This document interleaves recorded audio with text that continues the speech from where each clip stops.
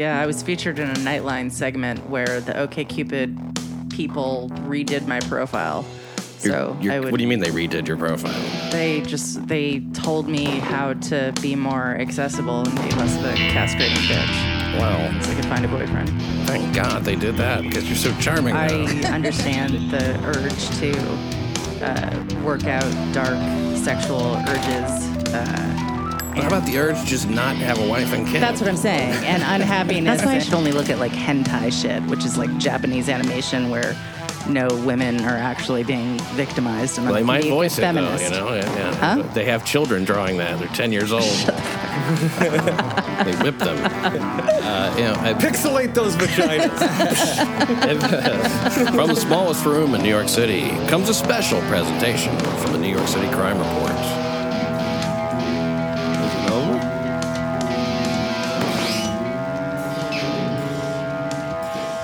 The Daily News reported Gilberto Valle's arrest, October 2012. A city cop with a taste for human flesh was charged Thursday with plotting to kidnap, torture, slow cook, and eat women he tracked down through law enforcement databases. And pictured at the top of that article, we got our first look at cannibal cop Gilberto Valle, posing with his blurred-out wife on larger-than-life statues of Franklin and Eleanor Roosevelt. The only thing we have to fear is fear itself. And fear is where this story starts. Joining me right now, defense attorney Jim Polk. Hello. Of Massey and Polk, bending over justice and making it work for you. Also news whore Mandy Stadmiller. Hi, how's it going?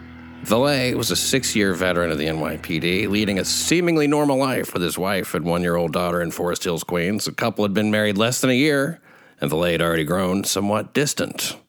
They met on OkCupid, fall of 2009.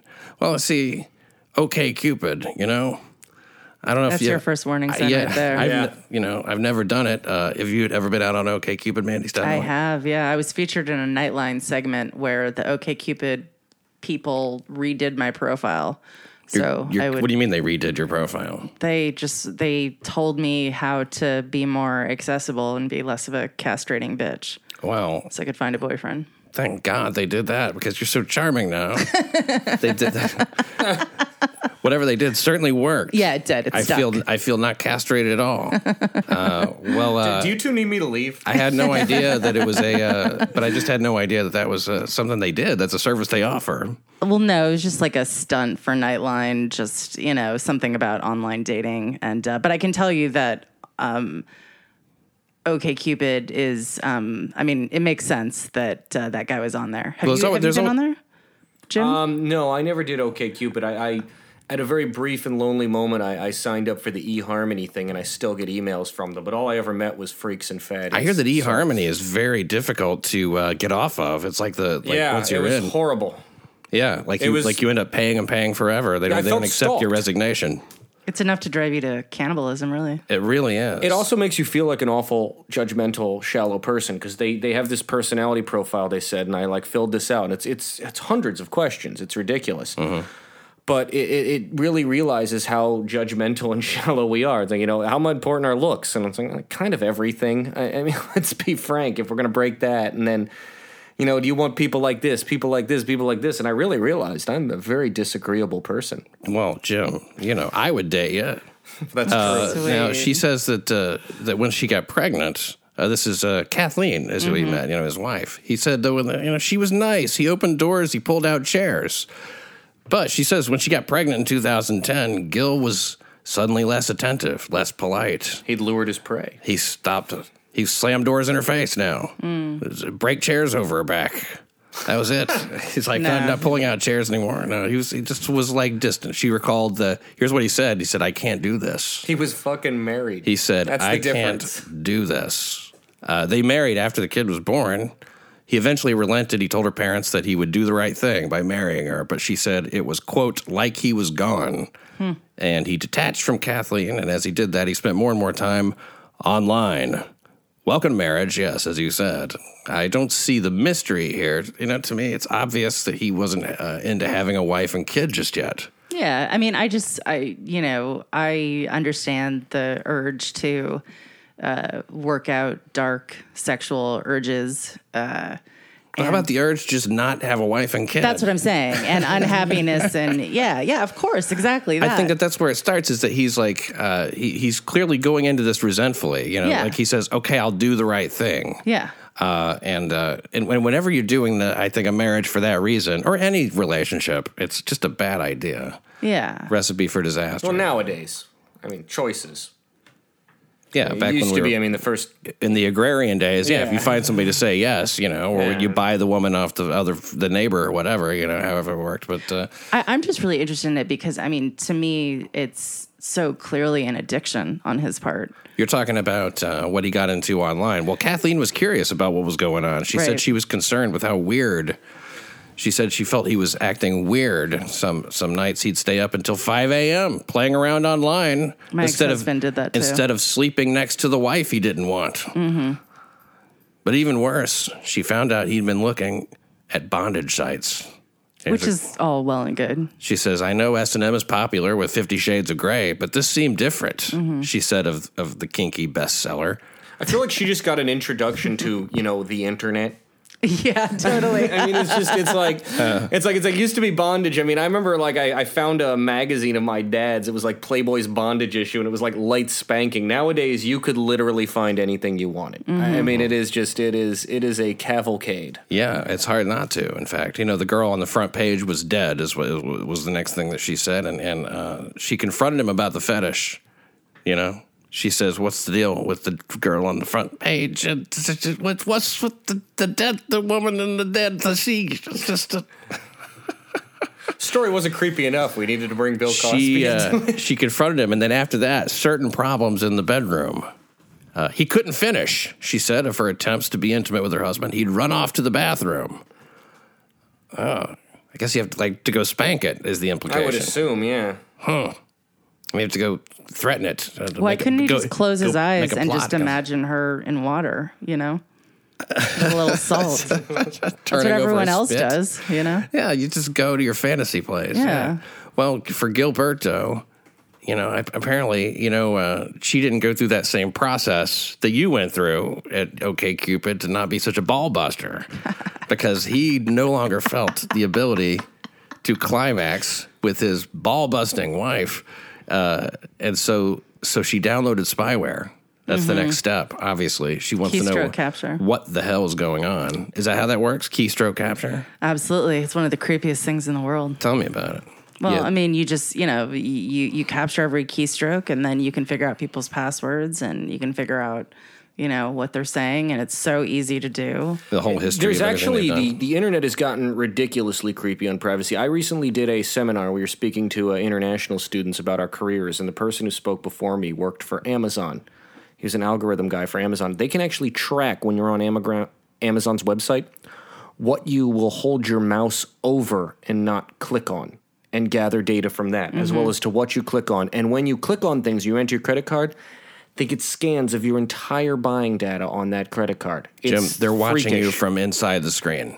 That's basically what this guy told me. They're looking at your face. What's amazing is how little I cared. They know what your cum face looks like. You know what I do with Amazon? I call them and I tell them, I don't think I'm going to be able to make rent this month, so can you refund me the $70 I spent on buying Larry Sanders? And then they do. Well, it seems like I'm very convincing. In fact, sometimes they just go ahead and refund it without you asking. They know your balance. It's that damn spyware. She had it installed on the computer, and so she could surreptitiously, I guess, monitor his every online move. It's just her husband. And now I think that probably her dad, who was a retired cop, was a big influence on this. I'm really extrapolating a lot, but it seems impossible that he wouldn't have a lot to do with that. I don't know though. Do you really talk about your husband not finishing with your dad? Not that. I don't think that's but it's like he's been acting weird. You need to keep up with that. He hasn't shot a hot load in me in weeks, Daddy. Yeah. First of all, he said he was into bondage, and weird shit, dead girl stuff. Whoa, that's not, honey. You better keep an eye on that. She sounds like the type. No, she sounds like the type who's real close with her family. To me, She probably had them in her ear. Well, and the dead girl thing is it was interesting. I worked at a cemetery when I was in undergrad, and that explains a lot, Jim. Yeah, thank you. Twice, that's one of my favorite jobs, and nobody bothered me at all. But twice we caught people masturbating. Sure. In the cemetery. Yeah. Maybe did they have loved ones that they were just trying to commune with? You know, I didn't follow up.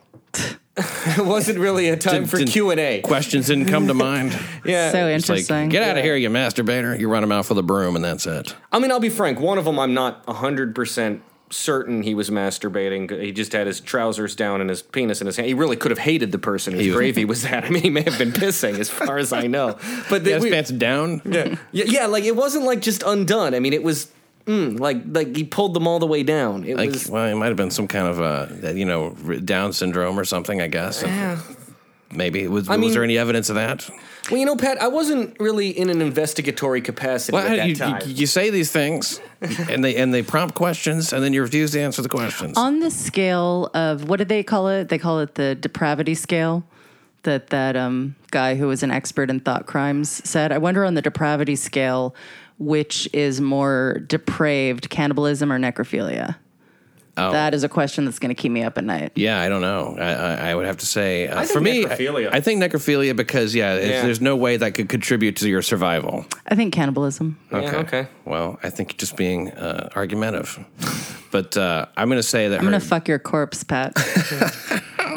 Well, there's nothing depraved about that. I'm going to leave a good-looking corpse. The rigor mortis. When she started looking into this with the spyware, up came, quote, pictures of feet not attached to bodies. Woo! Pictures of me, she That's said. awesome. That's a way to make a foot fetish even creepier. She fled with her daughter that day. That day. Runs off with the daughter. After seeing the pictures of the feet. Yeah. She said, I realized this was worse. I went on the website again. There was a woman hogtied, naked, with blood all over. I'd never seen anything like this. Wouldn't that have been great if she went on there and she just got like really into it and they just like the cannibalism fetish brought them together? Happily ever after. Yeah. It could have. It could have. You know what I mean? But it didn't. It's not the way it worked out. This is Kathleen Mangan-Valet. She's a hyphenated name. She flew home to Nevada to be with her retired cop dad and mother, handed over her laptop to the FBI, along with keys to her Forest Hills, Queens apartment and permission for them to seize her older laptop. Fear. The permission is essential to this. That is, that kind of move is unforgivable to me. I mean, like, I understand you feel afraid. I understand you feel that, but to hand a computer to the FBI, that has got to be at the dad's suggestion. I would have to read. I would have to see what she saw, because if I just read bits and snippets and it wasn't clear, because to me, from watching Thought Crimes, it was clear to me that it was 80 to 90% just kind of fan fiction, dark fantasy, erotica. There was no intent. But if you just stumbled upon snippets and kind of didn't see that, I could see how a dum-dum, Well, she didn't have the whole picture yet. And Thought Crimes, of course, the movie, which is the HBO Films documentary about Cannibal Cop Gilberto Valle, and it actually debuts now. Go run to the television right now, Monday, 9 p.m. and watch that movie. You're looking forward to it. I haven't seen it yet. I actually got to see a press screening of that at the Tribeca Film Festival, and it was really eye-opening, very interesting, very humanizing of the Cannibal Cop. And I got an opportunity to interview director Aaron Carr, and I'll be addressing questions. It was an email thing. I'll have those answers. But it's very interesting, Thought Crimes, and I agree with you. She didn't have the full picture yet because the FBI hadn't dug up everything that they would eventually dig up. She had, some snippets. She found the stuff that floated up to the surface immediately. She had, this stuff that made it look like it was beyond her wildest fears. Images, emails, instant messages, mysterious online friends, people she didn't know. Hundreds, if not thousands of messages, and they were all centered around the same central core idea: abducting, raping, killing, cooking, and eating women. At the very top of the list was Kathleen. And even worse, some of her stupid fucking friends. So he was into her. Still. Yeah, exactly. That was the way he expressed attraction, I guess, right? That'd be hilarious if it wasn't her friends. She was just like, honey, I get it. But the fact that it was like, that fucking bitch. I'm a 10, honey. She's a 7. He wanted to do all these horrible things to her friends. I see this guy. This wouldn't be sexual for me. I see this as it is for Eating? him. No. If I could kill off Julie's friends in an awful way, I can certainly see the appeal of that. But it's not a sexual. It's just an outright disdain for To me, You have contempt for her friends. to me, I it's hate just that. the next level of like Grand Theft Auto, except collaborative fan fiction. You know what I mean? Well, yeah, they write a story together. Yeah, they wrote a story. Like, You're talking about Gilberto and his so-called accomplices, His little buddies, But this yeah. became very much a legal matter, as we go along, we see this is like and look, her husband obviously was a cannibal. That's the only conclusion she could make is that, like, that's why he didn't open doors anymore and he couldn't go to bed at a reasonable hour. He's full of human flesh. oh, Pat. You can't expect normal behavior out of somebody like that. All of a sudden, it's a quote from Kathleen. All of a sudden, I'm seeing pictures of me, pictures of our friends. Oh my God, your husband had pictures of you and your mutual friends on his computer. Well, I remember her interviews when this case was going down because we did this on the Crime Report back then. yeah, we've been And discussing she is this a since it bit of a started. drama queen. Well, I mean, She speaks like she's pitching a movie. Oh, really? Oh, that's Yeah, I mean, disgusting it's to just me. she talks this like I didn't know what was happening. I looked, I thought it's And by the way, haven't optioned my life rights yet. So just Yeah, FYI I mean, to anyone it's- listening to this. and Yeah. it doesn't come off like she's even that smart. Okay. I mean, yeah, honestly, yeah. it's she wants the sympathy. yeah. I mean, I hate to say it. I mean, I look. It makes it sound as if you're in favor of killing and eating, raping. Of course all that stuff. not. Of course, not in favor of that. However, I just think that once people, as it goes on, we see, that's like you're. And yet you don't mind putting rap videos that have nothing to do with the crimes admissible at trial. Well, that would be from a different program, Jim. I'm just saying. One of Valet's perv pals wrote this: "If she cries out, don't show her mercy." And then the distraught mother sobbed as she quoted Gil. Gil said, "Don't worry, we'll gag her." Mm-hmm. To me, it's so cartoonish. Right. It's like a little boy planning a cannibal party, Gil had which plans. is the second most popular theme for kids' parties. Cannibal party. Clowns and then cannibalism, I actually would. followed by Toy Story. I mean, does anybody really ever want a clown birthday party? It seems to me that's something that's always imposed upon them. Yeah, Cannibal, pretty at least the child selected that. He's a fucked up little kid. But, Yeah, he had the idea. One would be stuffed in a suitcase and delivered for rape and murder. I'm aspiring to be a professional kidnapper, Valet messaged a cohort in February, according to the criminal complaint. Another two were going to be raped in front of each other to heighten their fears. Another was to be roasted alive, open fire, she said. I was supposed to be tied up by my feet, my throat slit, and they were going to watch my blood rush from my body. The suffering was for his enjoyment, and he wanted to make it last as long as possible. you know what though? I'm gonna defend her for a second. Honestly, this is a bit creepy. If I found out Julie was writing shit like this with me, I'm gone. Right. I really would be gone. Well, It's kind of fucked Oh yeah, up. I would leave in a minute. Yeah, I mean that's it. it's I just don't know. But do you think that turning it over to the FBI was warranted? If I thought it was real, I mean, you know. But from reading this, would you have? I don't know. Yeah. See, that's what I was saying too. I mean, the issue is I don't think we know, and it's the pictures we see. I mean, what is the context of these pictures? I'd also Absolutely. like to know. I'd like to know, were they like just a link to a website where anybody could look at these, or were these like actual downloaded photos on his picture that may have looked real? I think there's a lot here that's still within every questionable. conversation, he says, "This is fantasy. I don't ever intend to do any of this. This is all for fun." Right. 38,000 people are on this website doing this right now. And yet, Right. if I saw Julie using my name and doing this, I would go through this process. I really know. would. I understand what you're saying. I'm explaining that would be unwarranted and silly. Maybe. Here's the other thing: if I so much as discovered somebody I was dating had this ridiculous fetish, that would be grounds for breaking up. It's not about breaking up; it's about going to jail. Now, how anybody doesn't see the cartoonish nature of some of these things, and I'll tell you why. It's because fear, and he was arrested at his Forest Hills apartment right then. Now, look at the direction his life has taken. He graduated from the University of Maryland, took the police test 2005. A young NYPD police officer, a hero automatically, seemingly a good cop. That was from a previous episode. Met a girl on OkCupid, which I guess lives up to its name. That's not like matchmadeinheaven.com. It's just, okay, okay. you'll do.com. So Did a comedian write a book called "Okay, Stupid" about that as she was- experience? I don't know. She was pregnant within a year.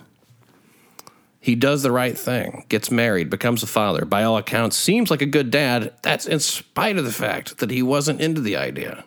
Kathleen feels like he's acting weird, consults with the Hive. Next thing you know, Gilbert's in Rikers. You fucking love this guy, Pat. I do love this guy. It's kind of disturbing. I understand this guy. I would never get into these fetishes. Uh-huh. They don't, they don't interest me. How many women are you eating today, Dixon? However, I will say this. Here's what I think about this guy. He doesn't know how to express his emotions. I agree. Yeah. And doesn't have a good therapist. No, he doesn't have a good. He might now. I hope he does.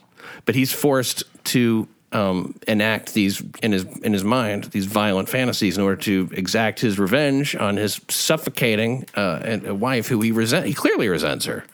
Yeah, but I mean, he's like a pussy for just fucking leave the wife and go have some, I don't like this guy either, a lot of guys would have an affair, A lot of guys I don't would think you just should fuck like somebody. him, Pat. I think you should agree with us. Well, I've seen the movie. Let me tell you something. I have too. If you see Thought Crimes, if you're paying attention to that movie, you at least feel as if he's not a cannibal. That's all I'm saying. I totally agree. But I think he is a bona fide fucktard because as bona fide, not amateur. Bona fide fucktard cop. Not potential. Not only from everything he did, but also because the director, Aaron Carr, said he hated the movie after he saw it. Yeah. The most wildly sympathetic movie possible. Yeah. And, what a dipshit. Well, it wasn't the most wildly sympathetic movie possible. I think it was an even-handed, objective look at what happened, and I think that he came off considerably better considering the ridiculously slanted press coverage. That's what I'm saying. That he had previously gotten. I think, if anything, it just kind of leveled it off. Let me jump in here for a second, though. Mm-hmm. Wasn't the nature of his conspiracy charge an official misconduct charge? Well, didn't he like access the police database to look up separate issue, but people? he did, and from what I understand, that is very common in first of all, I did that at the Post all the time. First of all, Post is different than the police. I understand. Yeah, it's a better database or whatever, but it's it's still common. And here's the other thing about it: he definitely did that time. You know what I mean? Like, he's already done that time. He's already done a couple of years on that. I say time served for that. However, when he did that, there's no connection between the times that he did that, and this is pointed out in the film, and the time that he actually made any sort of contact. It's like this 7-month span. It's very difficult to connect those things. One of the issues that's sort of ancillary, and as I said, I haven't seen the film yet, but this is one of the things that people are often shocked at when they when they walk into my garden, if you will. Federal court is one of the most appallingly slanted courts in the land. Oh, really? Oh, yeah, it's appalling. It's evidence admission is almost non-existent. The protections of what evidence gets admitted is the joke of it is whatever you can carry into the courtroom you can talk about. Wow. And in addition, one of the biggest problems is conspiracy charges are absurdly easy to make, and it's the famous case of these is always the mobster's secretary. Yeah. Or the mob lawyer's secretary, realistically. The lawyer's laundering money. He employs this woman who's a secretary. This was a real case. When he laundered the money, he mailed a check to the Cayman Islands. She signed an affidavit that she placed that check in the mail, as a lawyer's secretary does hundreds of times each day. Mm-hmm. And that was enough to sustain a federal conspiracy charge under RICO against her. Wow. These statutes are absurdly broad, they're absurdly overbreadth, and it's very easy to secure convictions. And usually we just look the other way on them because it's they're just criminals. Mm-hmm. And they're usually engaged in something criminal. But a lot of people go down on things like this. One of the more famous ones also was an internet service provider that allowed people who accessed his chat room to be incredibly private and disguise their identity. Well, they were, of course, exchanging kiddie porn. Now, they could never prove that he had any knowledge of what people on it were doing. Because that's what we all do, and it's all totally anonymous. Yeah, I mean, it's apparently. And is this like Darknet or something like that? Yeah, I don't remember what it was, but it was something like this. And the internet service provider, the person who established it, he went to jail too. As part of the conspiracy, despite the fact that they had no link to him even knowing the users of it. That's how broad conspiracy statutes are in the federal court system. Well, he's like the guy who's running the hotel and Taxi Driver. When there's like an underage hooker in there with a guy, but he knows about it. It's even more disconnected. Whatever you kids do in there. No, but it's more disconnected than that, because at least that guy watches the underage hooker walk by him. Mm-hmm. And the internet doesn't. I mean, the mom's secretary, she signs an affidavit that she puts something in the mail. Yeah. She doesn't even know what it is. She's unaware she's working for a criminal enterprise. It could very well be. I mean, really? And it's things like that. See, you always say this. You always just imply your own thoughts on this, but it's very realistic.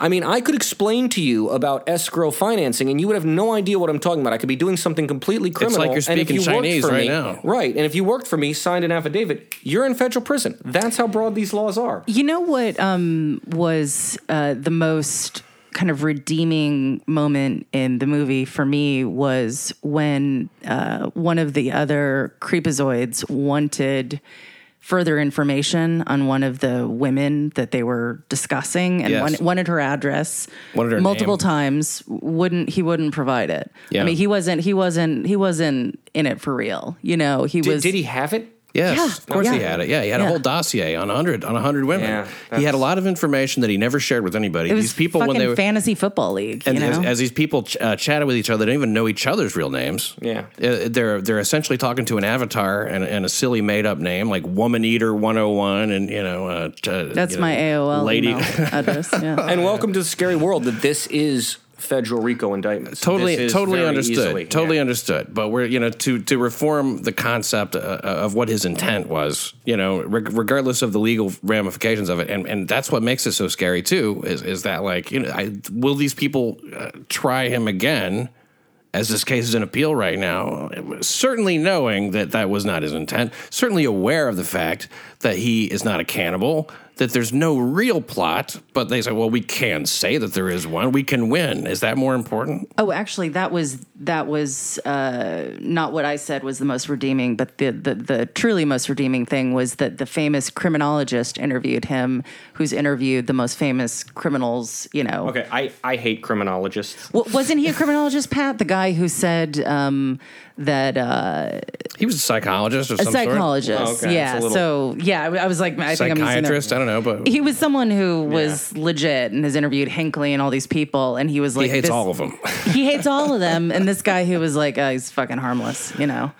That was pretty eye-opening. Right, yeah. He said that Gilberto Valle is harmless, and I think to try to make a point that he was going to try to do all these things when he would say, here's what we're going to do, Memorial Day weekend, the time would come and go, nobody would do anything. It's impossible. They don't even know where they live.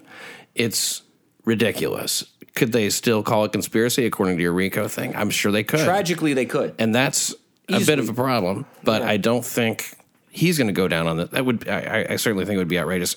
We're a little ahead of ourselves here because we're just at the point where the feds uncovered what the prosecutor Jackson calls a heinous plot to kidnap, rape, murder, and cannibalize women. Very real women, he says. Federal agents found another document on Valle's computer. It's titled "Abducting and Cooking: A Blueprint." Abducting and cooking Kimberly, I believe is what it was. They've left it out here. This is an early article. As a social observation, this guy puts a lot of effort into masturbation. And say he... I never wrote an entire treatise. I mean, I never go beyond using two hands. Right. I only just started doing that about 6 months ago. Well, you're getting older, like one shoulder goes, You got to be ambidextrous. Yeah. He said he downloaded a chloroform recipe in hopes of using it to subdue his victims. And I think it's all pretty weird. How many of us would be totally comfortable with the FBI coming in and making a surprise inspection of everything on your computer? I've looked at chloroform porn before, where the girl chloroform porn, where the guy holds up a rag to her. I mean, it's obviously not real chloroform. But I'm just thinking of all of the fucked up shit that I've looked at. Yeah, a good lawyer friend of mine represented somebody on a chloroform porn case, you'd call it. Mm-hmm. I mean, that was certainly his defense. Wait, is the FBI going to be picking me up on Monday? No, because the problem with this guy's case was they found pictures of chloroformed women and him. Oh, real shit. And people having sex with them, and then the defense was that this is all just pornography until one of the women came forward. Oh God! And said no, it's See, that's why I shouldn't. That's why I should only look at hentai shit, which is Japanese animation where no women are actually being victimized. And Well, they I'm might voice it, though, feminist. you know? Yeah. They have children drawing that. They're 10 years old. Shut the fuck up. They whip them. Pixelate those vaginas. That is weird how they do that, isn't it? What? They pixelate vaginas. And yet the Japanese are notorious Yeah. for the most disturbing, fucked up shit. But you just can't Absolutely. see a vagina while you're doing it. Full frontal nudity. Got a snake riding up her ass, but her vagina is completely pixelated. Yeah. Yeah, well, you know all about these things. Every website, every document, every message, every picture and video, the FBI going through. What would the profile be like? I wouldn't come out a cannibal if they did that with my shit, but I bet I'd look like an asshole. I bet it would be enough to upset Kathleen.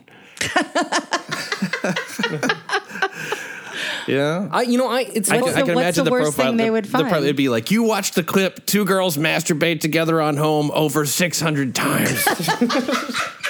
What can I say? They're good. I've watched every woman masturbate with every other woman. Those two, they're like Jordan and Pippen. Pat Dixon gets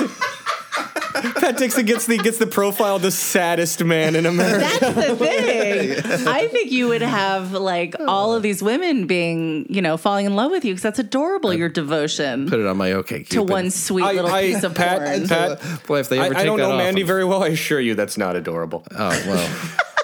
Look, you don't know the real me. Now, at Enough. trial, okay. Now, this is your expertise, your field. His wife, yes. her, so. Well, you. As a vagina person? No, as a person in You court. did point right at Mandy when you said that. It was Yeah, that's weird. Okay. For the people listening, I pointed in the wrong direction. And Jim forgot he was a lawyer. First witness is his wife, Kathleen. She blubbers her way through 2 hours of seemingly damning testimony. And then Gilbert's lawyer, Julia Gatto, a federal public defender, but still a Mexican cat. And I was about to His say, lawyer. wasn't that Mighty Ducks 2? The goalie was Julie the cat. Julia Gatto, she explained, Valet had been aroused by unusual things. Like this bitch, am I right? I wouldn't have gone that way. Not on the first witness. You would have gone with an act out? Yeah. Yeah. But no, she says, but he's... Just the sort of the wink and the point, like she's been on look, yeah, You see what I mean? Now, she said he's always been aroused by unusual things and foolishly decided to talk about them online at various fetish websites, including darkfetish.net, which, as I said, has 38,000 registered members and regulars discussing suffocating women, cooking and eating them, Gatto said. And by the way, something like that's going to find an outlet. Sexual desires and stuff. Well, does And he couldn't tell his wife. He couldn't share it with her because when he did, the fucking FBI is involved. Do they have a vegan version of that website? I'd also like to know is like, Celiac free? does the internet exist Dark for vegan. anything other than expressing foolish thoughts?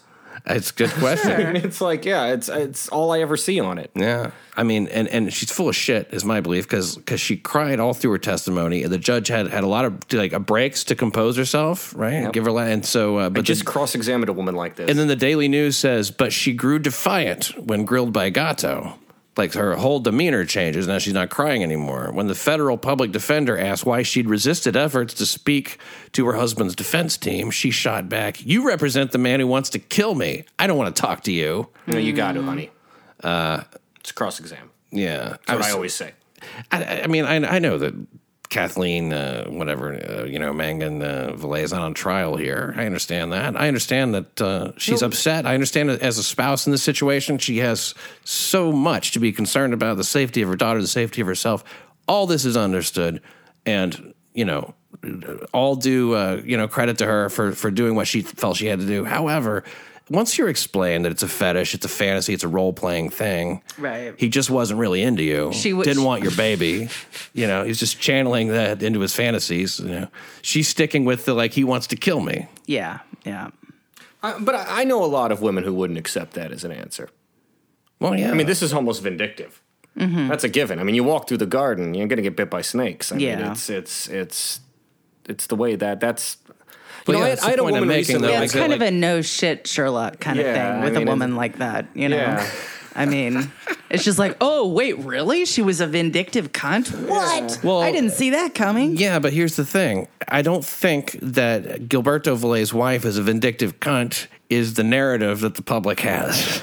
I Of course not. I think that the narrative the public has is, oh my God, he's a cannibal. This is terrible. He had a wife and kid. Everything was fine. And then he did this. And it's like, no, he had some weird Pat. fantasies and shit. And now, it got way out of hand. Well, no, what I'm saying is, why would you be surprised that she did all of these maddening things when, like, you understand that? That's just, Well, anyway. I'm just trying to explain it in a way that, like, people will find palatable. You're trying to convert people to your way of thinking about it. I'm trying to, like, present information I think they might not have. Right.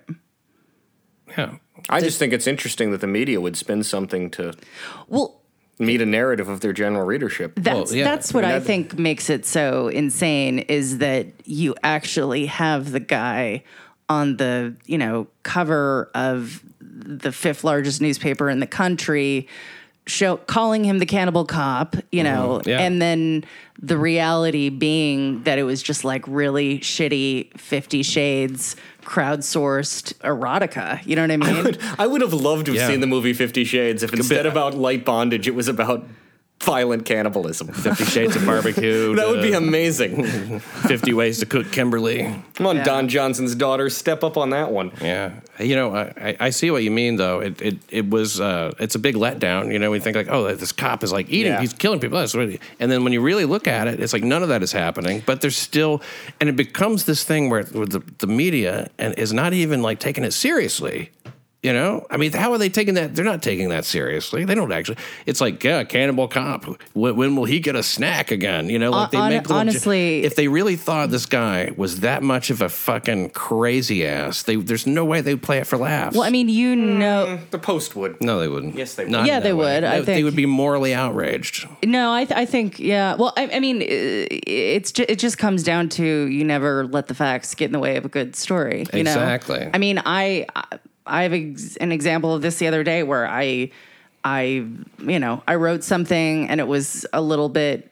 It was just I didn't want to mess up the narrative, because that's all any outlet wants, is they want a hero, a villain, and one clean plot line that you can follow. They don't want the messy black and white. That's for the New York Times, and that's about it. Well, and here's the narrative now. He's going to serve a life sentence for not loving her enough. And I mean, I don't know that that'll happen, but it's on appeal now. Thought Crimes is the movie. It's the long-awaited, much-anticipated Cannibal Cop movie, HBO documentary directed by Aaron Carr. And like I said, I got to see a press screening of Thought Crimes. Awesome movie. Did a great job of humanizing Valet, I thought, didn't you? Absolutely. And most of my impression was built on those photos. With the sharp teeth and he does have that weird helmet head kind of hair. He's a cop. Yeah, nobody likes them anymore. He's got the transcripts of his chats were pretty weird.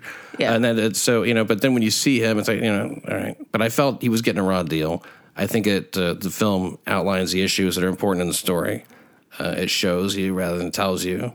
And, what was your general impression of the movie, Amanda?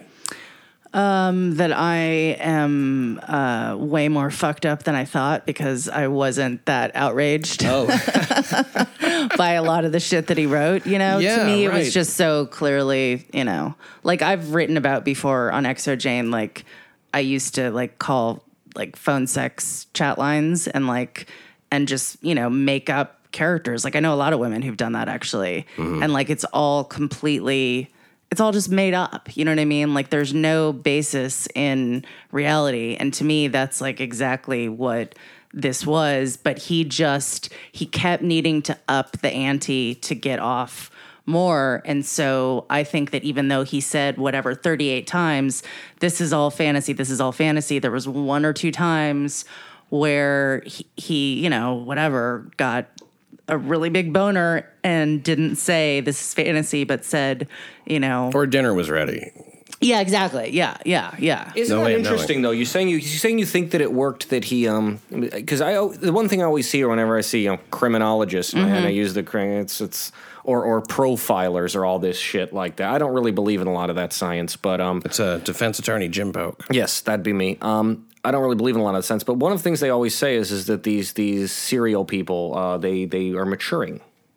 they take it up an ante every single time. Right. And I mean, that's an interesting thought because it does imply, I mean, obviously there's really nothing legal to charge him on, in my opinion, although the courts disagree, and I can see what they were thinking on. But it does seem like, by what you're saying, it does seem like he may eventually reach a point where he matures to actually breaking the fourth wall. No, I don't. Here's the things. What I mean. I mean on the spectrum of like, you know, like a fucking hot chick who gets free weed because she's pretty, and then eventually she starts like buying a dime bag. You know what I mean? Like, So she's doing coke off somebody's cock. Yeah. Like, but like, I guess what I'm saying is like, I don't see that it would go beyond. I don't see that it would go beyond just the flirtation with the concept. But I see that there was a potential escalation of the involvement, and he was clearly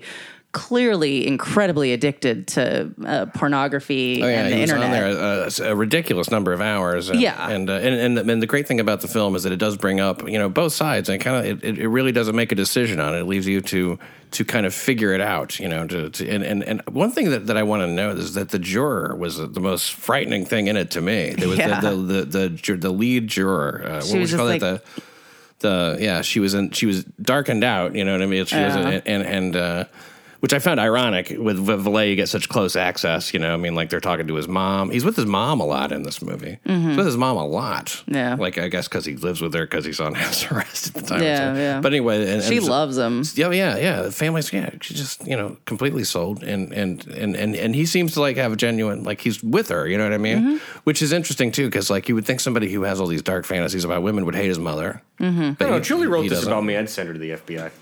Yeah. Really? Yeah, I think so. Yeah. That pissed me off enough.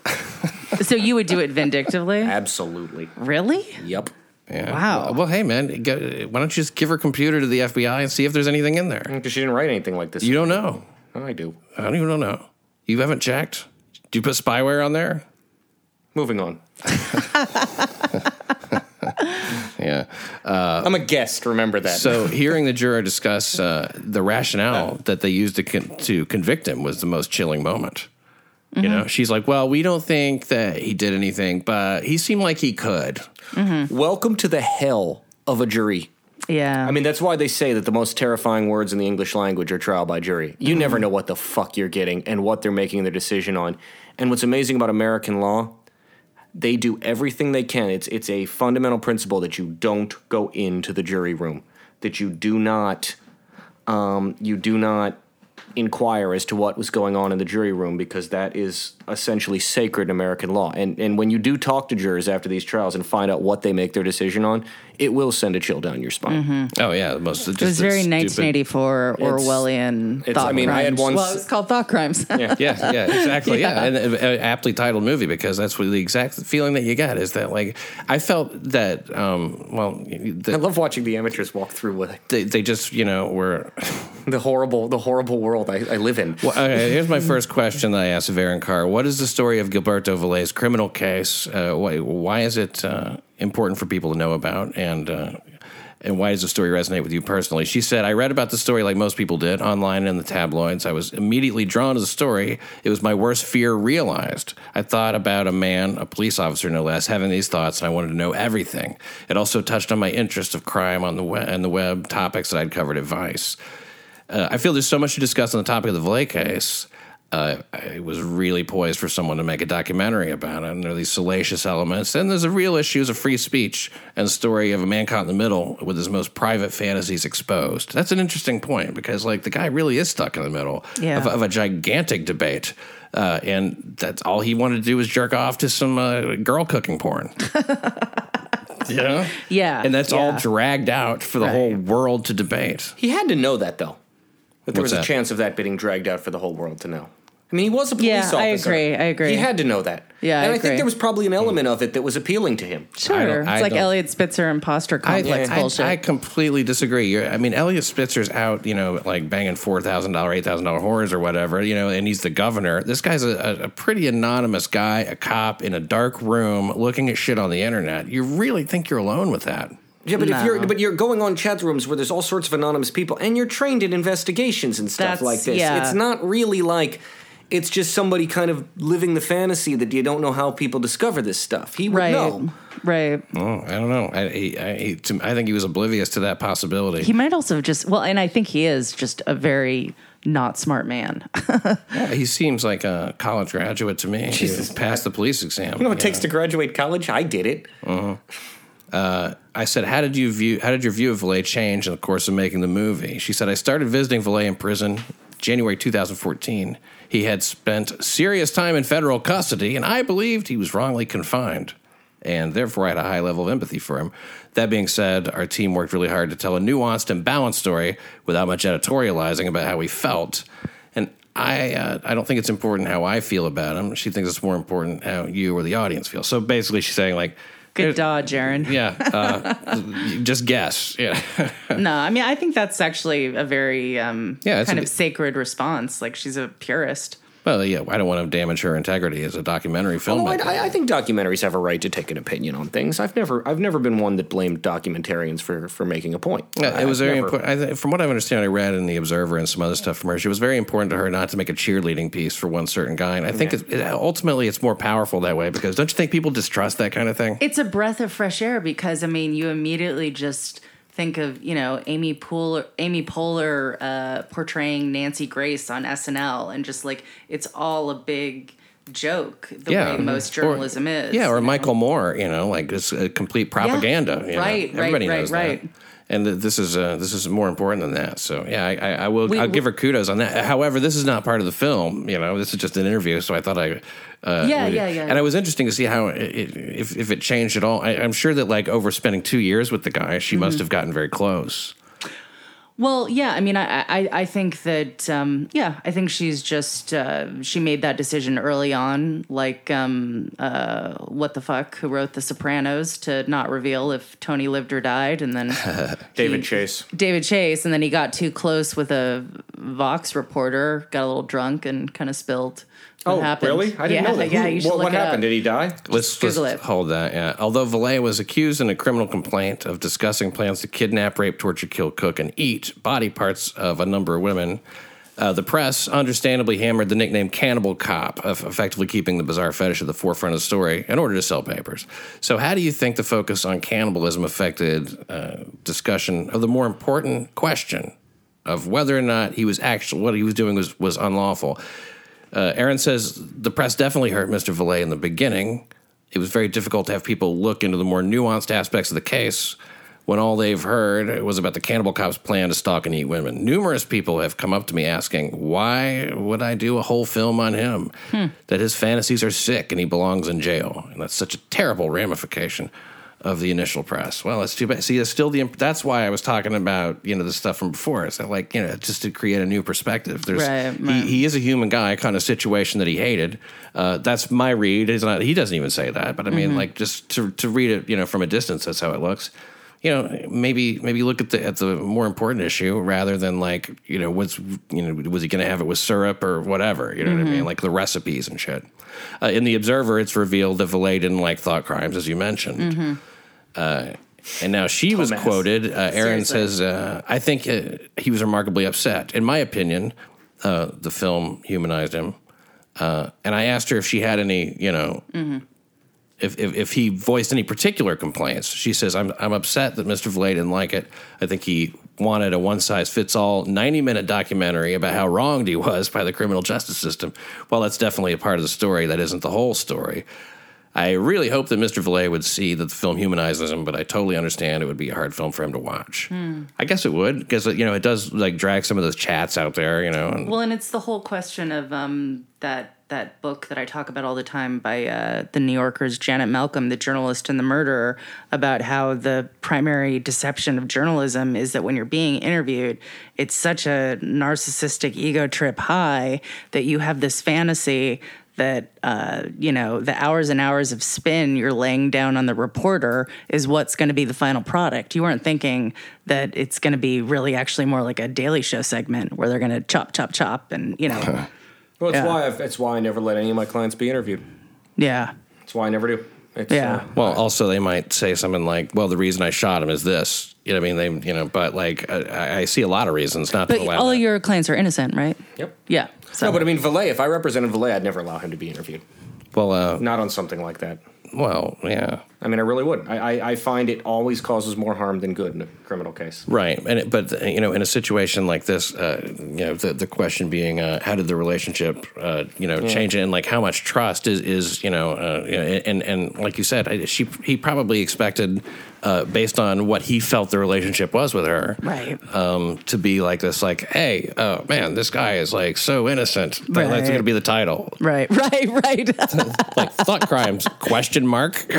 Hey, this guy is so innocent. Premiering tonight on HBO. Which I could see why, if he thought like, well, she knows that and feels that, why didn't she just present that? Why that would be frustrating. And I think that it's always more powerful if you let people make their own decision. And I think there's enough on both sides to do that. Now, well, and his people loved the film. I mean, yeah. Okay. She said that at the. Yeah, she said that at the screening that I went to. I have just one more question that is regarding the jury. I said, after you spent time interviewing members of the jury, what, if anything, did your gut tell you about their ability to make objective legal distinctions in the case? She said, I felt like the jury was not able to look past the chats. The material was just too disturbing. But at the end of the day, it was their job to look past those chats and convict based on beyond a reasonable doubt. And I think they failed. I think the jury was misled, and I do hope that the film highlights that issue. This is Aaron Carr, the director of Thought Crimes, and that debuts on HBO yesterday. It's actually Monday, but I hope that you've caught up with this podcast early enough to catch it Monday at 9 p.m. And it's an absolutely interesting, intriguing, worth watching, and very important film. Jim Polk of Massey & Polk, criminal defense attorney. Thank you for joining me today. Very happy to be here. And masseyandpolk.com, right? You got it. Or is this Mazzei Polk? MAZZEI. POLK.com. And the phone number is on my website, crimereport.nyc. Mandy Stadmiller, News Horror. Thanks so much. We can find you at Riotcast. Yeah, go ahead, give it to me. Riotcast.com/newshorror. And you can always, you guys know where to find me. But crimereport.nyc. Thanks for listening to New York City Crime Report. Like, yeah, and then some of these same arguments that have been, debunked or whatever, they're presented anew. Yeah.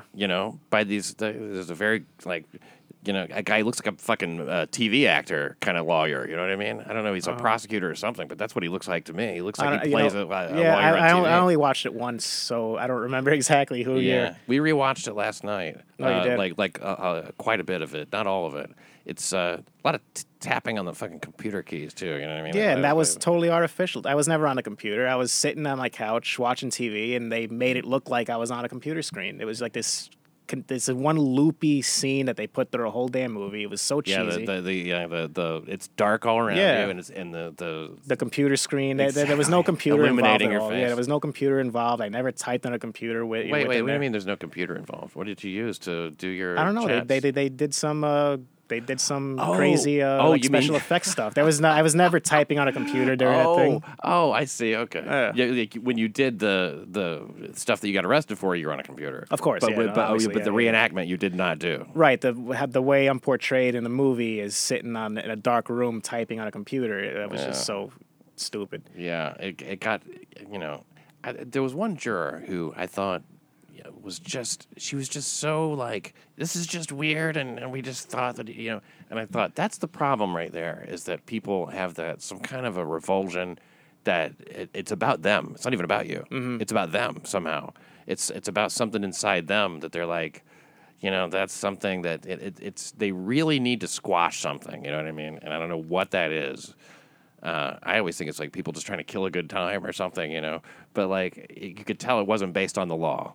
Right, and then you add to that this is federal court, this is the FBI, this is the U.S. attorneys, this isn't some local municipality. These are like the heavy hitters. So sure. That right, and this huge courtroom that's packed every single day.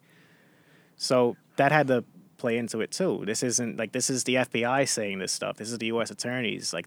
They're they don't lie. They don't do any of that shady stuff. It's a defense. I was a cop And I had kind of that mindset too, where like defense lawyers were the ones who pull the shady tricks, and that was something Julia mentioned after the bail hearing. Is like you see how they twist things and see how dishonest they are, but we're the ones who have that reputation. Yeah. So it was a completely eye-opening experience for me to go through that as a cop, and now to be out, and I'm kind of biased toward defendants now. You know, it's like, I have jury duty in a couple weeks actually. No way. So I'm gonna go and say, yeah, I was wrongfully arrested, and they might know who I am. I'm not gonna volunteer it, but I was arrested. I was exonerated, and I mean, if they ever find out who I am, the defense is gonna want me for sure. Really? Oh, yeah, a defense lawyer would want me, of course. Wrongfully convicted? Yeah, Yeah, that makes sense. but I can be fair though. Not every prosecutor is dishonest. Not every defense lawyer is honest. I know there's, mostly most people I think are basically good, right? I think that's I suppose, yeah. Yeah. But sometimes when they're trying to do their jobs, they get overzealous and, Yeah. they want to convict. And like some of the things that were done in this trial, that you were moved at one point. right before the trial. Yeah.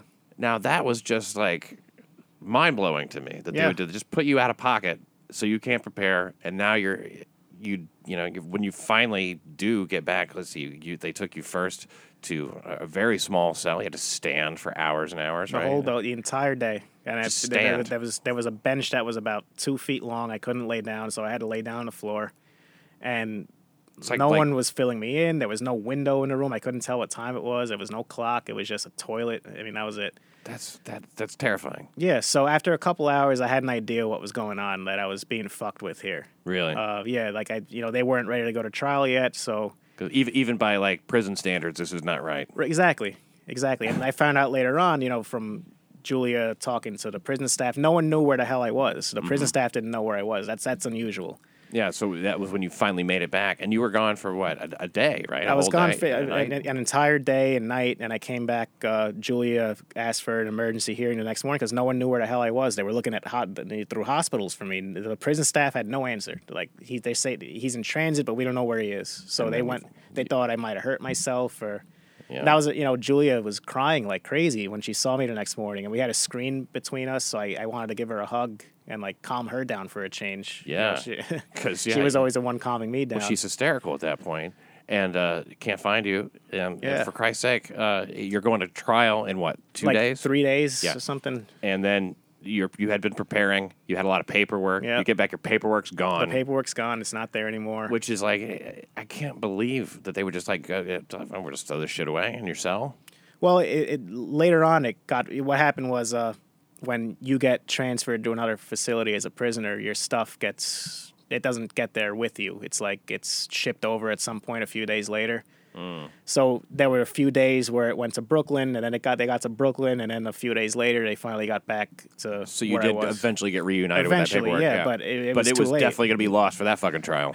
Yeah. God damn, man, that is like, and that had to be they weren't ready to go to trial. They thought there was more to find. I mean, that's the only logical inference I can make. Even the judge has been a judge for a long time. Even he was kind of perplexed by the whole thing. He's like, he'd never seen that before. Julia said in all her years, just 2 or 3 days before a trial, she's never seen a defendant moved without the lawyers knowing. I mean, they didn't. No one told anyone anything. Jesus. So shady. Yeah, and when you first, you had a bail hearing. Let's talk about a bail hearing. The first bail hearing you had, that's when you hear the words abduct, Yeah. rape, torture, and cannibalize a number of women who he knew in real life. This is Yeah. the first time you hear what you're charged with. Yeah. Wow. In a packed courtroom, and my family's there, and I'm thinking all these things. I knew I was innocent. Okay, so, but it's still tough to listen to this stuff, and then to compound it, this wasn't just computer stuff. He was acting it out. He was taking steps. He was on a woman's block. He was stalking someone in uniform. He made a trip to faces life in prison. yes. That got me. That surprised the hell out of me. I don't know if I could stand up after hearing that. That's terrifying. Yeah, so they went first. The government went first, and Julia got a chance to speak, and that was the first time I got to listen to her defend me. And I didn't want to make any guarantees, but I was like, you know what? She gets it, and I'm gonna be all right here. Mm-hmm. But still, the thought of like, if something goes terribly wrong here, I can spend the rest of my life in prison for this. I'm 28 years old. How long am I gonna live in?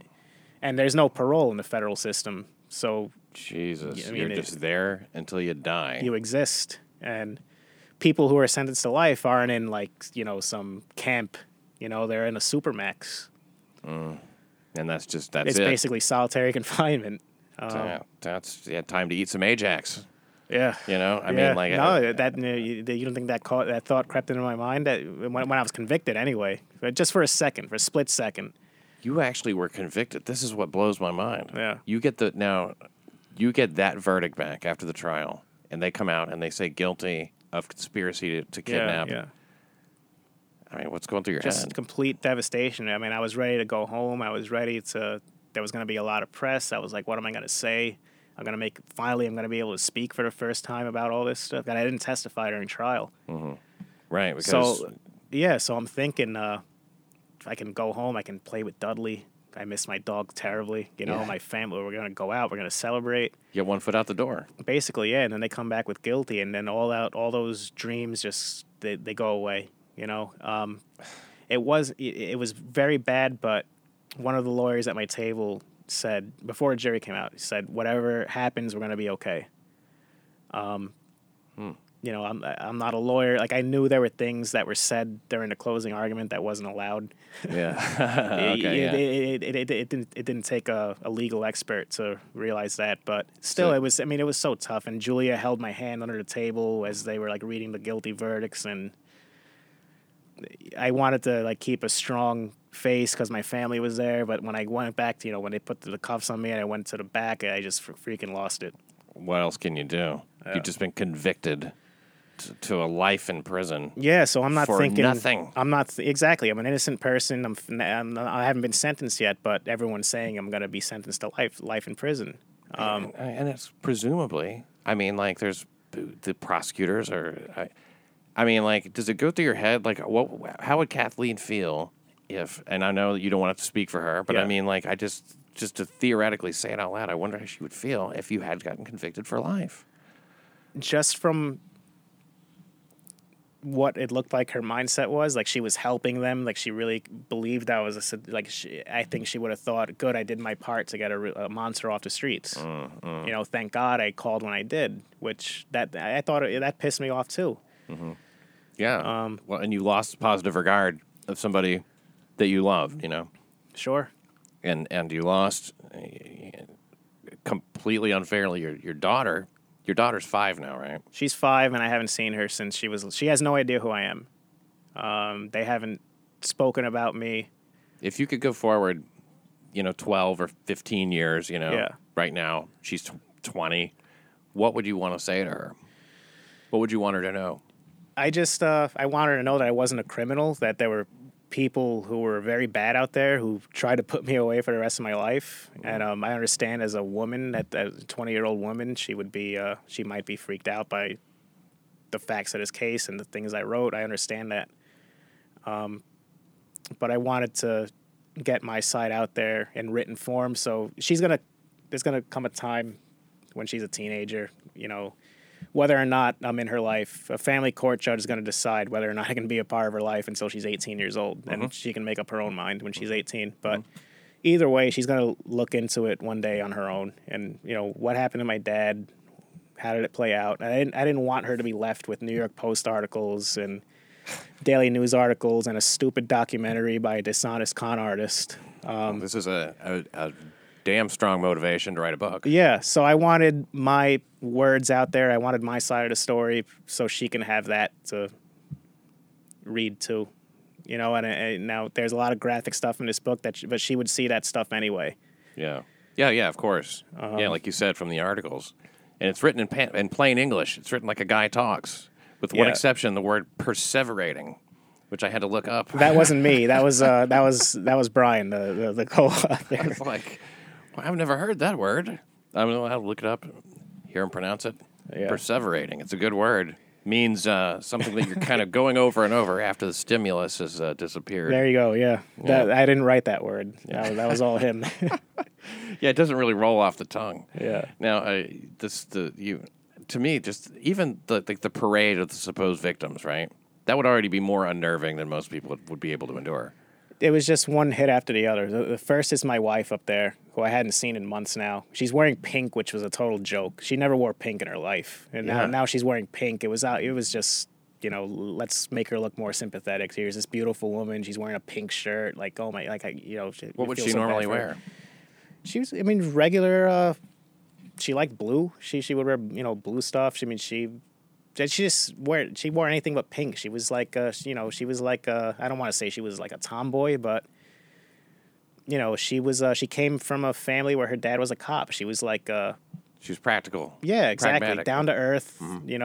Very low maintenance. And she's kind of dolled up wardrobe. Yeah, she's wearing pink. It's like just. I know. That's the kind of thing you spot. Yeah, so she's up there first, and I'm thinking she's up there to talk about what she found and how she found it. And now they're getting into all this bullshit about what life was like in our home, stuff that just was completely portrayed incorrectly. Yeah, like the suitcase. Yeah, should I talk about the suitcase? Yeah, that's interesting. Yeah. So in one of the fantasy fictional chats, there was supposed to be this girl who was going to be kidnapped, and I was going to stuff her in a suitcase. So Kathleen's up there testifying, and she's talking about this incident where I came home from work one day, and now her version is I was pissed off and irate because she threw away a suitcase in my closet. Now, the suitcase was broken. It was like, whatever. What really happened was I came home from work, and she said, I went through your closet and threw away that old suitcase. I was like, all right, that was kind of odd, but I didn't flip out at her. I was like, whatever, and it never came up again. Yeah. I mean, I would be like, why clean up your own closet? Yeah, it was an odd thing to do, but it's like she's looking for something. Yeah, so she throws away the suitcase, and because I mentioned the suitcase in the chat, it was like the whole idea was her throwing away the suitcase might have saved a kidnapping might have prevented a kidnapping from happening. It's like I wasn't making enough money where I can go and buy another suitcase if I really wanted to do it. I mean, suitcases are hard to come by. Yeah. Was it one of those old like Samsonite kind of like plastic hard shell deals? No, it was a Samsonite. It was it wasn't hard. It had the wheels, and it was a big suitcase, but it was broken. It was like the zipper was screwed up, and it didn't belong in my closet anymore. I just never got around to throwing it out. So she took it upon herself to go through my shit and throw it out. Yeah, don't do that. Yeah, so I was okay, that's weird, and we moved on. But well, and as she does go through some of these different little things, where I would imagine that another thing that she mentioned, which I thought was just really, an unacceptable thing, is that like when she went into when her water broke, and you're obviously freaking out. Yeah. You're trying to get her to the hospital, and she goes, "Calm down, calm down. Hey, listen, if you want to take a shower, go ahead. We got time. Take a shower, clean up. That really pissed me off. That whole version. So you do. Oh my God. And then what does she say in court? He took a shower. Like if she said it so slow, like he took a shower. Like this real. Because the question was asked, way. like, what did he do when you told him that your water broke? And yeah, he took a shower. As if you just didn't care. Yeah, exactly. But that was the whole idea of that examination, was to make me out to look like a complete deadbeat piece of garbage. So little to go on too. I mean, like the whole suitcase thing. It sounds like what the FBI must have told her is, look, anything that is mentioned in these chats that you can connect to any kind of real life thing, try to make that connection, even if it's just a word or whatever. And then I don't know. Suitcase, I don't know how deep she was involved communicating. Why with else the FBI. Why else would she bring up a fucking suitcase? Yeah, that's not even an unusual thing. Exactly. Just the fact that it was mentioned in one of these stupid chats, they made that, they made that connection. Yeah. But yeah, I mean. So it wasn't just, here's what I found and how I found it. It was just this, it was just terrible to sit there and listen to that crap. Yeah. And then she's crying. And when Julia got up there and cross-examined, that's when some of the truth came out, when we talked about how we made decisions as a family, financial stuff. And, she used, family photos, and Kathleen started crying. We had to take so many recesses just because both of us were a wreck.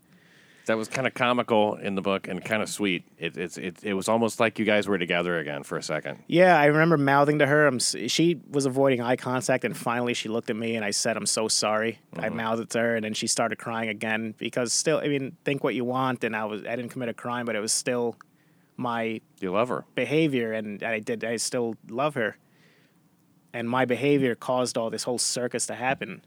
Even though there was no crime here, she's up there, and we're both an emotional wreck, and it all kind of started from me. Yeah, I get it. I mean, it's like she's pulled into this thing that Yeah. a whole thing she never had anything to do with. Do you think that her dad was a big influence on her? I don't know what her dad thought. You know, I go back and forth because he's a man. The men seem to get this a little more. On the other hand, this is his daughter, and that's the other side of the coin. and he's law enforcement, Yeah, which means he's programmed a certain way, as you know. sure. I loved. This is my favorite part of the book. It's the cross examination of Agent Walsh. Yes, that was by- my favorite part of the trial. by too. Robert Baum, Yeah. who sounds like a great lawyer. Walsh is this inexperienced FBI agent who I guess he has like 6 months at the 6 FBI. months on the job. Yeah. Yeah. Never had anything to do with a kidnapping before or anything. Do you mind if I read a little from the book? Go ahead. So the Baum then went to the white van in the mountain house that I had talked about so much in all the chats. This is a mountain house that doesn't exist. Yes. And a white van that doesn't exist. Right. And he asked Walsh if any of these items or any of these torture tools I described actually existed. Walsh said no. Baum then asked him if I had an oven in my apartment big enough to fit a woman into. Well, that would depend on the size of the woman, Walsh said. Yeah. And he said, I laughed. And Baum was absolutely shaming this rookie punk. I loved every second of it. At times I heard people in the courtroom laughing. The judge had a smirk on his face too during some of this. Yeah, it must have been just like, Like I said, that was a turning point. That's when people said, "Aha!" Like this is a complete joke of a case. And the that's- judge was smirking. The jurors were laughing. You know, it was like this big joke all of a sudden. yeah. Yeah, just So- how it just, none of this shit is happening, dude. Yeah. And he was able to do that right there. Just like, this attorney with a little bit more. They said during Waxman's questioning, Walsh mentioned that there were kidnapping dates in the chats. And this supposedly demonstrated that these weren't just fictional chats because we had discussed real dates to execute the kidnappings. Under cross-examination, however, Baum got out the fact that these dates would come and go and there would be no follow-up. Neither the co-conspirators, that's in quotes, nor I would ask why the kidnapping ever occurred. And the next time we chatted, it'd just be a new story. So, most amazing of all, under the FBI's working theory, I had agreed, and this is in your voice, I had agreed to kidnap 3 different women in one day. One was going to be lured to Pakistan. One was going to be kidnapped from Manhattan, and another was going to be kidnapped from Ohio, all on February 20th, 2012. Agent Walsh was able to assert that with a straight face while there was more laughter coming from spectators. Even a couple of the jurors had smirks on their face. And every time he asked if was anybody hurt, Thankfully, no. which gets to be just a joke and a riff. That was his go-to answer. Was anyone kidnapped? Thankfully, no. Was anyone killed? Thankfully, no. And then Yeah. he mocked him in the end, toward the end of the thing. He's like, let me ask you one more time. And he's like, this booming voice. Was anyone ever kidnapped, killed? And then he thankfully, and Yeah. Waxman gets up, the prosecutor. Objection, don't answer the question for the witness. Yeah, this is where you actually have that courtroom drama. Yeah, She pops up. It's comedy and drama at the same time. yeah.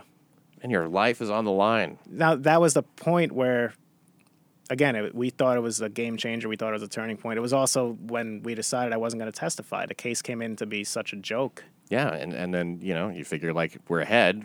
Why fucking give them an opportunity to catch up? Exactly, and why give them the cross-examination would have been them asking me to just read all this shit all over again, and that would have Made part them was forget done. Yeah, about that part, the comical shit that exactly, just happened. Yeah. that part was done. I wanted to crawl into a holder. It was like 3 days almost of my chats and all that shit being shown on a big projector, and the whole media is like, Families there. oh, it was so embarrassing. You must man. have been crawling into everybody's head. 12 people that you know at once going, what do they think? What do they think? Oh, sure. You try and read people during the case. Mm-hmm. I definitely had a lot of that going on. And again, we were wrong, but we thought we had a jury with us. I don't understand how everybody could have, with what you're describing right here, how everybody could have experienced this moment and then found you guilty.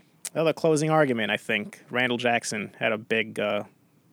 And I mean, since I've been out, I've read a lot of articles from that time, and it seemed like the jurors were impressed by him. Mm-hmm. So that was basically that was literally the last thing they heard, other than the judge giving the jury instructions. It was his closing argument. That's a lot of, hey, if the glove doesn't fit, you must acquit. But the opposite, like the and these kind of fucking this bullshit, really, just bullshit style over substance and doing a bunch of shit that he's not supposed to do. Yeah. You're really generous with your time, Gil. I got nowhere to be. Oh, okay, great. Yeah. Well, then a little bit more then, because this is really where the story kind of gets interesting. Through a legal sort of situation, luckily, like you said, the judge, when they come back, they convict you. You haven't been sentenced yet, but you're presumably looking at life. Yeah. For this shit, and you go, well, how long was it between that and the judge vacating it? So I was convicted in March 2013, and I wasn't out of prison until July 1st of the following year. So that's 12, 13, 14, 15, it's like 16 months. Wow. Where it was being decided. Now, we had like 90 days to write our brief, and then the government got to respond, and we got to respond one more time. So the paperwork wasn't fully in until about August or September. And we were expecting to have something by the end of the year, but it didn't happen by the end of the year. It didn't happen until the following July, and we was getting to the point where, like, what's taking so damn long? He made the right decision, thank God. So I was okay with how it played out. But one of the hardest things was, like, you wake up in prison, and is this going to be the day? Is this going to be the day? There's no date where he's going to make a ruling. It's kind of, there's nothing to look forward to. It's just you're in complete purgatory while you're waiting for the judge to hopefully do the right thing. Now, we didn't think he was going to go as far as acquitting me, just because that there's no track record. That this never happens, ever. Yeah. But we were feeling pretty good about getting a new trial. So just throwing out the verdict, you were like, obviously you couldn't have been more thrilled. You don't have to go through another trial. Yeah, of course. Wow, you thought, okay.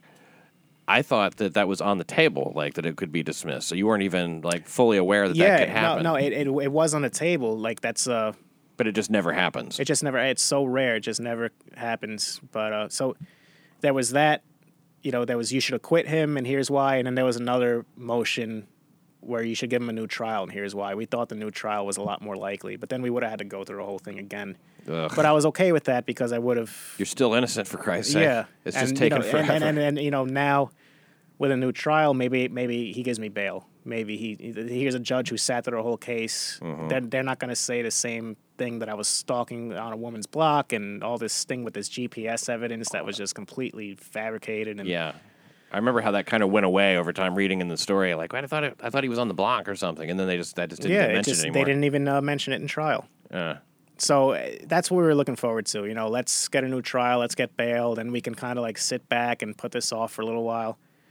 But I ask you, I don't mean to interrupt, but it's a question I've been wondering about. If you're the predilection that you have towards kidnapping, a woman being abducted, like cooked, whatever. I know that you're not into like imagining like the flavor of her flesh or whatever. Right. Are you? It never seemed like that. No, it's just like that this is what should happen to you. Or that this is what I enjoy the idea of, whatever. Yeah, that's like the peak of the whole thing. Exactly. Yeah. Uh-huh. So, like, you're, to me, what that would be reflective of, since you're asking about psychology a minute ago, that, like, you have a sense with women that, like, that you don't have a lot of control over them or something like that. You know what I mean? That you're not that you want to have control, but you want to be on an equal footing. Or do you feel like unequal with women or something like that? That's what I would imagine. Not really. It's just again, there's like people try and analyze why I'm into the things I'm into. It just happens. It's just like that's how those images the chemistry in my brain works. So it's more about the images and not what they represent. Yeah, it's just the picture of a chick tied up, But as far as like me being in complete control, I mean, really none of that. I mean, I had friends. I never had problems making friends with women. You know. No, yeah, and that's to make it sound like something that's not what I intended. I Yeah, mean, and just as like a sexual thing, I have to have control. If I was like, I don't enjoy sex if I don't have control.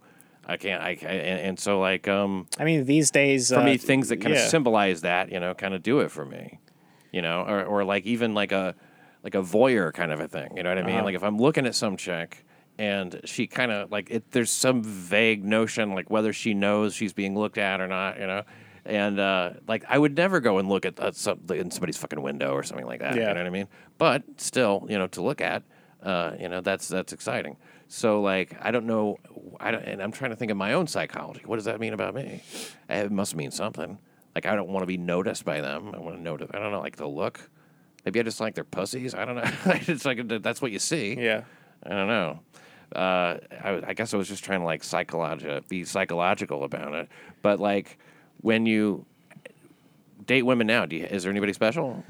No one. I'm single. I've hooked up with a few women. Again, people reach out on social media, and it's pretty clear that they want to meet up and they're turned on. Now, I have to be careful, of course, because I'm always careful about, God forbid, some kind of false accusation. So, like, I talk for weeks and months, and, with one girl, we even talked about doing this contract. They have these, like, BDSM contracts where...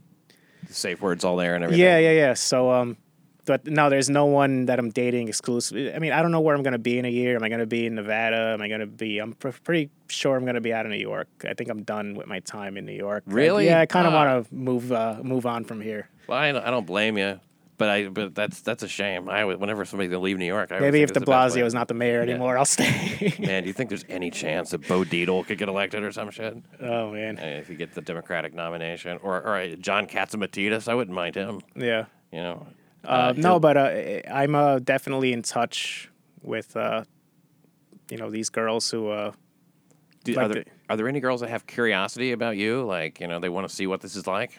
Yeah, I think so. Yeah, that kind of works for you. Then a little mojo. The first, all joking aside, there's this emptiness in my heart. I'm trying to reunite with my daughter, and that's something that I feel every day, and it hurts. It sucks, but that doesn't mean that I'm a 32-year-old single man. That doesn't mean I can't have fun on the side too. Oh, of course not. Yeah. No, Yeah, but so now I've always been a glass half full kind of person. Yeah, I'm still, despite everything that happened to me. So it's like, all right, so there has been some good that's come out of this. I know who my real friends are now. The people who didn't bail on me, who stuck with me from the first day. You got a great family. Great family. I know who my real friends and family are. And now that all this shit's out there, like there are women who are, and that's something I was afraid of. Okay, so I was acquitted. I was out of prison, but what the hell am I going to do for work? Am I going to still be seen as an outcast? Are people going to think I'm this like sociopath? But it's gone pretty well. I'm working. I have a full-time job again. Do you mind if I ask what you do? Yeah, I work. I do site safety for a construction company. Now, I knew the owner of this company from before all this happened, so I had a little bit of a hook. He knew me from, before I was a Cannibal Cop. So for years he knew me, and we went to the same high school from years apart, but we had that connection. So that's great. Now I didn't know jack shit about construction, but I needed to work. This was part of being under probation. I had to find a job. I was studying to take the LSAT. I was interested in going to law school. The documentary fucked that all up too. I thought I remember reading that someplace. Yeah, I bombed the LSAT because of the documentary. I didn't study anymore. I completely just shut down. Really? That movie really bummed you out? No, it was worse than... So again, I got out of prison, and it's like, how are people going to receive me? But at least the judge's ruling left no doubt for people who read the ruling. But who is going to sit there and read 118 pages of why I'm innocent? This entertaining documentary that tells me the whole story. Yeah, so here you have 90 minutes, but that becomes the definitive. Exactly. So people are going to watch that, and the director's telling me that this is going to, like, her job is to help me clear my name now that I've been vindicated. And it completely screwed me up, man. It really did. I was dating a girl. I stopped seeing her. That probably cost me. It's just like, oh, dude. I didn't want to be seen anymore.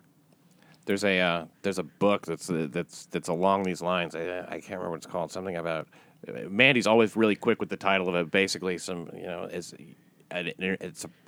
a murderer, right, or something. Or there's basically a journalist that gets close to somebody and fucks them over like that. You know what I mean? And like and that's the idea is to make people trust you. You know. I know. I don't know the name of it, but I know the thing you're talking about. Yeah. Where, and it's something that they sort of like. It's like they have a pride in it or something, you know. Yeah. It's like that. Hey, that's what we do. That's journalism. That's reporting and whatever. I think it sucks, but it especially if you're given a certain thing, you know, straightforward like that, you know, and it's not just by implication or something. And other than her, I've dealt with a lot of people in the media, and everyone else has been straightforward and honest. I did. I don't know if you saw in the New York Post in September, they did an article about me going on a date with one of these girls. How did I miss that? Oh, come on. You missed that one? I might have missed that one, yeah. Yeah, so this reporter reaches out to me in the middle of the summer, like out of nowhere. Now, this is when the book's happening, too. So her reaching out to me just worked out perfectly, where I was ready to start shopping the book and ready to start reaching out to publishers. So I said, they wanted to do a story about my dating life and me moving on and how, you know, she said she wanted to do a positive story. You know, like all the negative shit's over with. You're vindicated. It's like, what's going on now? Are you dating? Are you able to pick up the pieces of your life? I was like, that's fine, but I'm writing a book, and I want the book in there, too. Well, if you let me put the book in there and talk about the book, that's fine. We'll do that. So my co-author comes down from Maine for this. I needed someone there to kind of like kick me if I start going off paths, because you know how the Post can get, right? They can get silly with some stuff. Don't say the wrong thing. Right. So actually, we met for brunch, and I ordered a garden omelet. I didn't want anything with meat in it. Now, I ended up, I met the reporter afterwards socially. We got some drinks after the article came out just to chat. And I told her that, and she was like, I freaking knew that was a calculated decision. Like, she's like, she had an idea in her mind, too. Yeah. She completely gets everything, so she's cool. Yeah. But she kept her word, so it was a little more heavy on the whole dating thing and the joke about me going on a date and all, you know, all the stupid puns, but you know, the book was in there too. So that's that's Raw Deal, which everybody should read. I'm Yeah. telling you, especially if you're a guy. Also, if you're a woman, and it's a real look behind the curtain. That's for sure. yeah, You know, the workings of you know, what a lot of guys will immediately understand and relate to. You know, maybe not to that extent, but every guy has been up all night looking at shit they're not supposed to look at. It happens, you know, and I don't know about girls. I don't know if they do that. Maybe it's different for girls. Do you have this thing? I've had a problem trusting women sometimes. Do you have a problem trusting women? not really. You know, the most serious relationship I was ever in was with Kathleen, and we, you know, it was good. I mean, we had a good, happy marriage. I try and hang on to the 3 years of positive memories, despite how everything turned out. I hope at some point we can be cordial for the sake of our daughter. Yeah, But it sounded, and the way you describe it, it sounds like you're a great dad, and that you love being a dad. That's the other part of I it. probably like bored people to tears at work talking about my daughter and like the, you know, little things my daughter and I had. She was just a baby, but we had our things together. She was just starting to say dada. Yeah, she said dada before mama, which we always joked about, but they say physiologically it's easier for a child that age to start saying, you know, da first. Yeah. But I definitely bragged about that. Yeah, It was sure. something we laughed about, Kathleen and I. Those texts between you two, it's like just clearly a couple in love too. I'm glad you brought that up, and I wanted those in the book just because... because you didn't get to do them in court. Yeah, in court for one thing, but again, I want people to reach the right conclusion that I shouldn't have been in prison, but I wanted to... The portrayal of our relationship really bugged me. It had really nothing to do with the criminal case, but I wanted that... I wanted the truth about what life was like in our home out there. And I think the text... Everyone who's read those text messages reach it. They say, like, this was a happy marriage. It's the only way you can feel about it. Yeah. You're talking about, you know, tickets to the baseball game. Yeah, and those text plans. messages they go up to September they go up to, was it late like August 30th or something? So that's like 12 days before all this went down. Yeah, it seems like that would have been good to include, but I guess they figured that there must be some other shit a reason not to bring that in. Yeah, the reason was when Kathleen first left and she was kind of questioning me on what I was doing, I said that, I said at first I didn't use pictures of her on that dark fetish website. Right. But Which is a natural thing to say. yeah, so I didn't want to hurt. She was already hurt, and I didn't want to hurt her anymore. I thought that was a perfectly logical explanation. If I were to go up on the witness stand and explain that, I think that's completely logical. I think it's completely logical, and I think that's exactly why people tell a little lie like that. It's because just like fucking not. Yeah. Let's just not. No. It's impulsive. It's instinctive. Of course it's what you're gonna say. Yeah.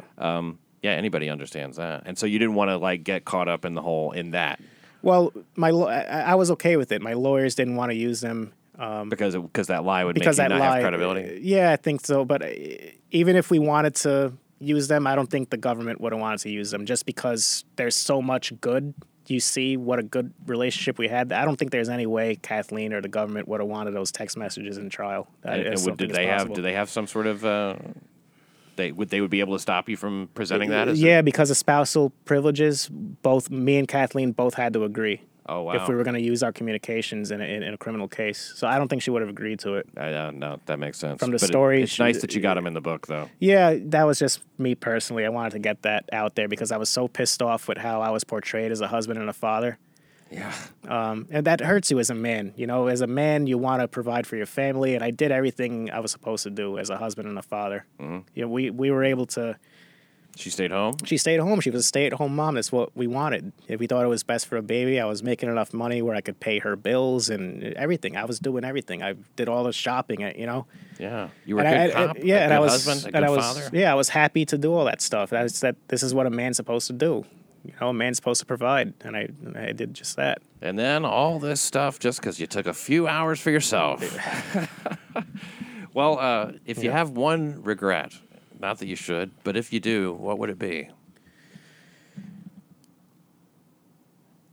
I guess that I never found it in me to talk to Kathleen about some of the stuff I was into sexually. I don't think I ever would have come completely clean, but it just there was a secret there that I was keeping, and if I was a little more open about it, maybe things would have played out differently. Man, I think that is a really insightful, Yeah, but that's tough. remark. It's tough to. I don't think I ever would have told her. If we were still married today, I don't think I ever would have. I was going to go through life without telling anyone about this shit. Nobody. But now it's already out there, so everybody knows. So now people that I meet, they fully are aware. I think it's the number one problem in relationships. People don't speak their needs. Yeah, mine are out there, not by choice, but they're out there now. You don't have to speak them. Yeah, so something kind of funny I was talking about when I, like dating again, at what point do I tell a girl about all this stuff? Yeah. And I was getting answers like, you should tell her right away, you should tell her like the third date, wait till you fall in love and then tell her. So now I kind of just seek out if there's an opportunity there with someone who already knows everything, just so I don't have to like drop this bomb on them. Like, when the hell do I tell someone about my past? Yeah, I mean, or you just never tell them, and then when they find out, you go, "I told you all that." Yeah, I don't think that would fly. But so it seems like there are enough people out there that get it. Number one, and even people who are kind of into the whole thing too. Yeah, tons of people are going to be into that. I think you got a big career of banging chicks ahead of you. Well, see, that's I never wanted to be portrayed as this like folk hero or this fetish king or anything like that. I just wanted. There's serious issues in this case that apply to everybody in society, and I think a lot of that got lost because of the lurid nature of the case, all this sexual shit. Yeah, but the serious aspect. Yeah, being the serious thing is that someone like at what point you mentioned Google searches before. At what point the police show up, can they use those against you? You know what I mean? Yeah, exactly. So it's scary. Related to anything that you do. And just after you were, doing your court thing, 3 guys convicted. Yeah. Now, those guys did some shit that was a little different, but I couldn't see. I mean, it was weird. There were differences, and I know You probably know him better than I do. You know what I'm talking about? You know, yeah, I do, but I never really looked deeply into those cases. Ash, Meltz, and the mechanic. Yeah. And now the judge is looking back into one of the guy's cases to see if maybe that guy is in my shoes. Now he's got the paperwork in, and the same judge is going to make a ruling. It's been a long time now. He's been there longer than I have. Yeah. But another guy pled guilty, which I would never do. He pled guilty, and I think he did it so he'd get the 10 years. Yeah, I guess he was afraid of. Again, I never spoke to the guy. They but must have told him, listen. Also, don't forget, like these involve stings. Also, the FBI actually did sting operations, which Yeah. they didn't do with me. I wish to God they would have. Because they would have come up nothing. Yeah. And the sting operation, though, it sounds like all the guy did was buy a stun gun. And basically, it still amounts to they just were talking. Yeah. But it was enough for them to be convicted of conspiracy, and they were talking. So be careful who you're talking to. Yeah. And don't talk to any fucking FBI agents if you're, playing a fantasy game about kidnapping and murdering somebody's wife. Yeah. I think there were probably a lot of differences. I mean, this is three guys who actually got together and stuff like that. But still, to see it, that's how it could work, And you could have been put away. You could have very easily been put away for nothing. For the rest of my, I think the easy thing for this judge to do would have been to either just leave the verdict there or give me a new trial. Mm-hmm. But he went, just thank God he had the wisdom and the courage, because, a federal judge just doesn't swoop down from the heavens. He's a man, too. They're men and women. They're human beings. They have their own thoughts. So he had to be thinking, what if I acquit this guy and he goes out and kidnaps and murders a girl? It's going to be on my hands. Yeah. I think he could look at you and see that guy's worth saving. That's the only thing after being in trial again, with you. I rarely spoke, so he didn't get the chance to see me or really hear me speak. But when we were assigned that judge, the first thing Julius said was like he's right down the middle, and he's a man of the law. He's going to stick to the law, and that's exactly what he did in acquitting me. The law said there was no conspiracy here. Law is a beautiful thing still, I guess. When it works out, but there's a lot of problems. We mentioned the prosecutorial misconduct early on, not just in my case, but across the country.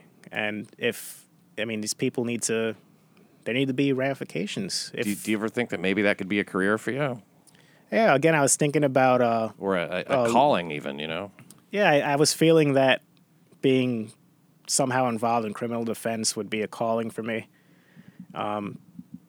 That's not completely out of the question still. I'm still kind of young, but I'd have to do... How old are you? You're 33? 32. 32. Wow. Yeah. So I don't think the door is completely shut on that. It's just there's so much going on right now, yeah, you get your hands full. Yeah, yeah, you're kind of spread out all across the country. It's overwhelming. I got a lawsuit against the feds, a lawsuit against the city for back pay. I got my family court case going on. I got this book coming out on top of a full-time job. And you're seeing 4 chicks. Yeah. You're juggling 4 ladies. And could you have been a cop again? Because you were completely exonerated. I've been, completely exonerated. I don't know what they would do as far as, am I psychologically fit? I'm not sure, but I have paperwork. You passed every test with flying colors. I did, yeah. And there's I worked in Harlem. There's not one civilian complaint against me, which is, unheard of. Yeah. And you were fit to begin with. Yeah. I mean, you've cleared every bar. Yeah, no, I'm proud of my time as a cop. I was a damn good cop, and I was well respected. And people I still keep in touch with some of the guys, and they want me back. They wish I could come back. Yeah, it's too bad the fucking union let you down. Oh my God, those people pissed me off. Now my dad, we talked about my family not being honest with me. My dad told me just recently that the day I was arrested, he went to the 26th precinct where I used to work. And the delegate there just basically kicked them out and said we're not going to help. Do you believe that? My dad didn't know where else to go.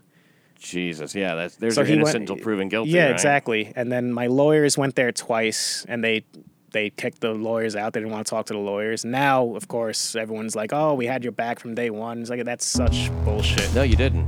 I would have known if you did. Exactly. My back wasn't had. And forget, they have rules where you can't talk to people in prison or any of that, but my family was left in the dark. They could have reached out to my family. They could have done a lot more than they did. A union rep, I mean. And speaking of the union, I did this paperwork against the city by myself because they didn't have the balls to back me. Still, they're like, yeah, we think you didn't do anything wrong, but we're not going to represent you. I don't think people just want to be associated with me. How the fuck did they say that? Well, technically, I'm not in the union anymore because I was fired, even though I shouldn't have been fired. Right now, I'm still fired, so I'm not in the union anymore. What were you fired for? Just being arrested? No, I was fired for after Not I was showing up? No, because I was convicted. After I was convicted, they fired me. And then when that gets turned over, you don't get fired. No, you don't get unfired. You have to put paperwork in. You have to ask, apply for reinstatement. Kind of wrongful termination. Yeah, something like that. But I couldn't find a lawyer from a union or anywhere else with the balls to represent me, so I had to do it myself.